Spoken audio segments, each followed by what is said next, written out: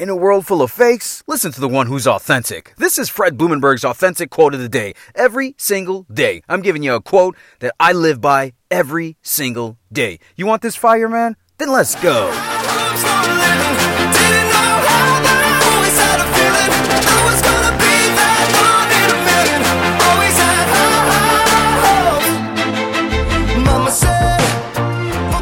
Up today is Wednesday, May the 5th, 2021, and if you love Star Wars, this is Return of the Fifth.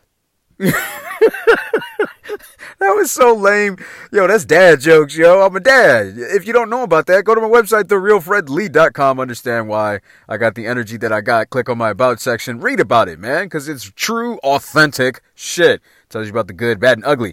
Yo, let's just get to the quote, man. Today's quote, your ego and pride build short-term confidence. Commitment and consistency build up long-term confidence, end quote. I said two key words.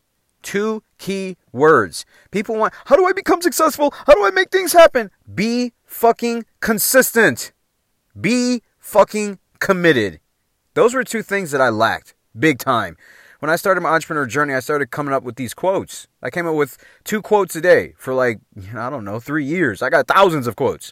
And what I realized my problem was I lacked commitment. Commitment means you made a promise to see yourself through something to the finish line. Period. It doesn't matter what happens, good, bad, or ugly. That's what I talk about being authentic. You're going to see this shit all the way through to the end.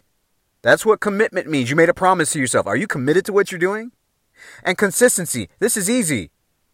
Whatever you've done today, replicate that shit tomorrow, especially if it's giving you what you want. People don't like consistency because it becomes boring. They want to spice their life up. But let me ask you something. When was the last time you read about a successful person that was inconsistent, that actually got what the fuck they want? Long term. Never. Be committed. Be consistent. Otherwise, your ego is going to get in the way and tell you how you feel and what you should not do. And your pride is going to tell you not to do it. It's your boy, Fred Blumenberg. I love you. Be blessed. I will see you on the other side.